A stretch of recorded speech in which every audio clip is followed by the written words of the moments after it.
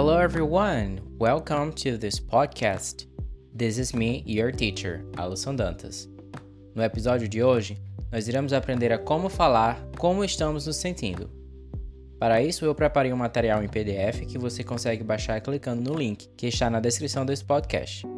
Aconselho que você vá até esse material, baixe-o para acompanhar essa dica. Então, vamos ver como pronunciar essas palavras. Listen and repeat. I'm hungry. I'm bored. I'm tired. I have a headache. Com essas ilustrações fica fácil saber o significado de cada uma, não é mesmo? Mas vamos lá, uma por uma. A primeira frase quer dizer eu estou com fome. Mais uma vez. Listen and repeat. I'm hungry. I am hungry. I'm hungry.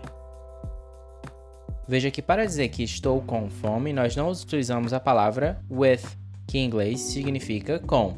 A estrutura dessa frase é bastante diferente. Então vamos lá. Listen and repeat. I'm hungry. Hungry.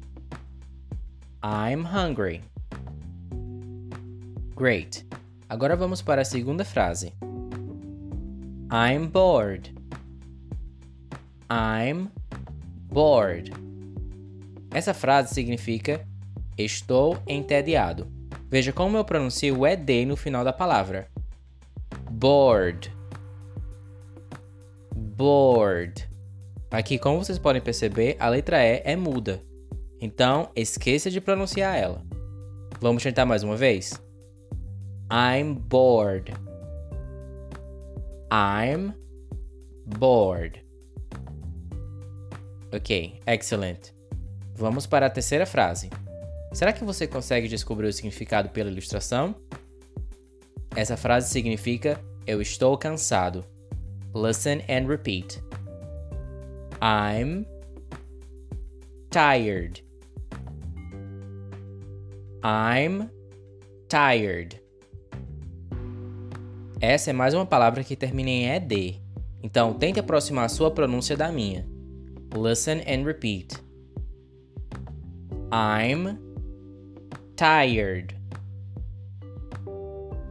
I am tired. I'm tired. Ok? A última frase é um problema bem comum, especialmente depois de um dia cansativo. Eu estou com dor de cabeça. Veja que para dizer isso em inglês, nós usamos o verbo have. Então, literalmente, é como se a gente dissesse eu tenho uma dor de cabeça. Vamos mais uma vez. Listen and repeat. I have a headache. I have a headache. Headache.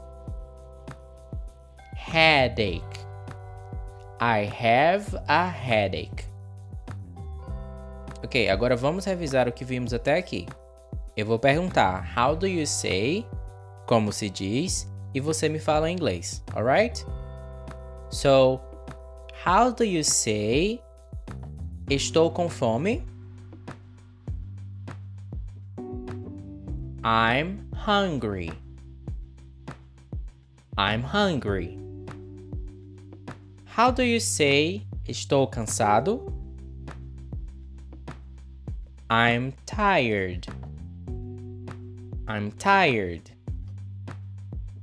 How do you say estou com dor de cabeça? I have a headache. I have a headache. How do you say estou entediado? I'm bored. I'm bored. I'm bored. Ok, excellent.